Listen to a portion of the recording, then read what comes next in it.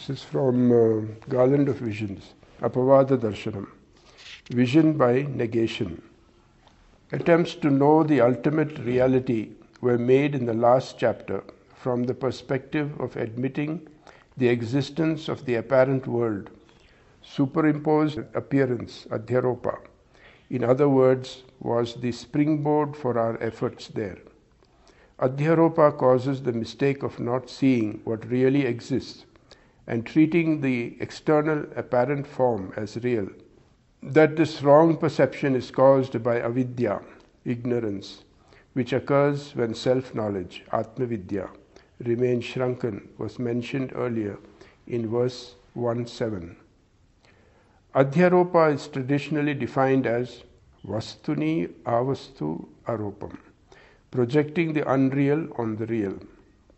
In the Vedantic context, it refers to projecting the unreal world on the real Brahman, and thus becoming deluded by the resulting wrong action.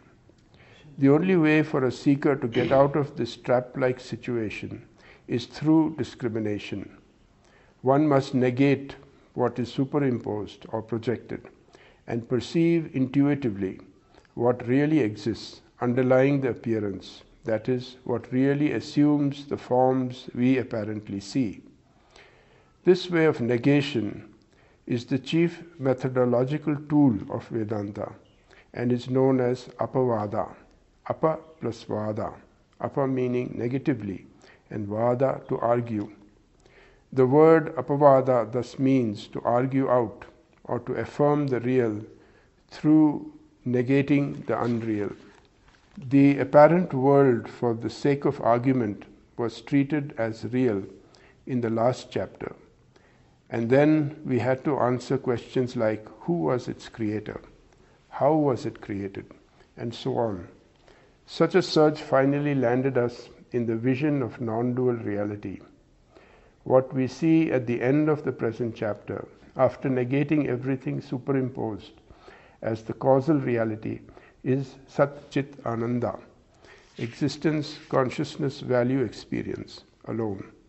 Sat Chit Ananda alone being real does not mean that the existence and value of the apparent world is totally denied. On the other hand, it reveals that the apparent world is the manifest form of Sat Chit Ananda. What the word Sat signifies is clarified in the first 6 verses.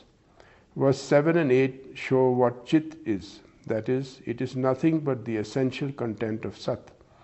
The next verse shows that the one reality that is Sat and Chit at the same time is Ananda as well. The chapter ends by categorically asserting that everything is one Sat Chit Ananda alone, and those who perceive many in it go from death to death. This assertion signifies that those who realize themselves as Satchidananda attain immortality. We thus finally again reach the non-dualistic vision, although this time from a different direction.